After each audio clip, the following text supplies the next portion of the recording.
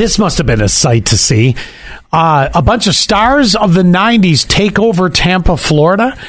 The dream of the 90s was alive in Tampa, Florida over the weekend. It was a 90s con, took over the Tampa Convention Center, and the place was crawling with Backstreet Boys, Nickelodeon Slime cast members of every hit show that you can think of.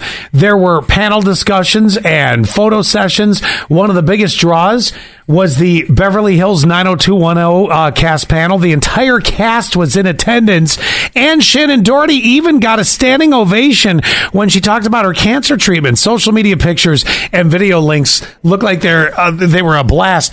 I guess this is what happens when there's, a writer's strike and an actor's strike. You pull off something like this. Now, the Backstreet Boys, I know most of them live in Florida. I actually met them a couple years before they really exploded when I was working in West Palm Beach, and they would come into the radio station. It was kind of a wild time. But there you go. So I'll mark it down for next year if you want to go to the 90s con and see some of your original idols.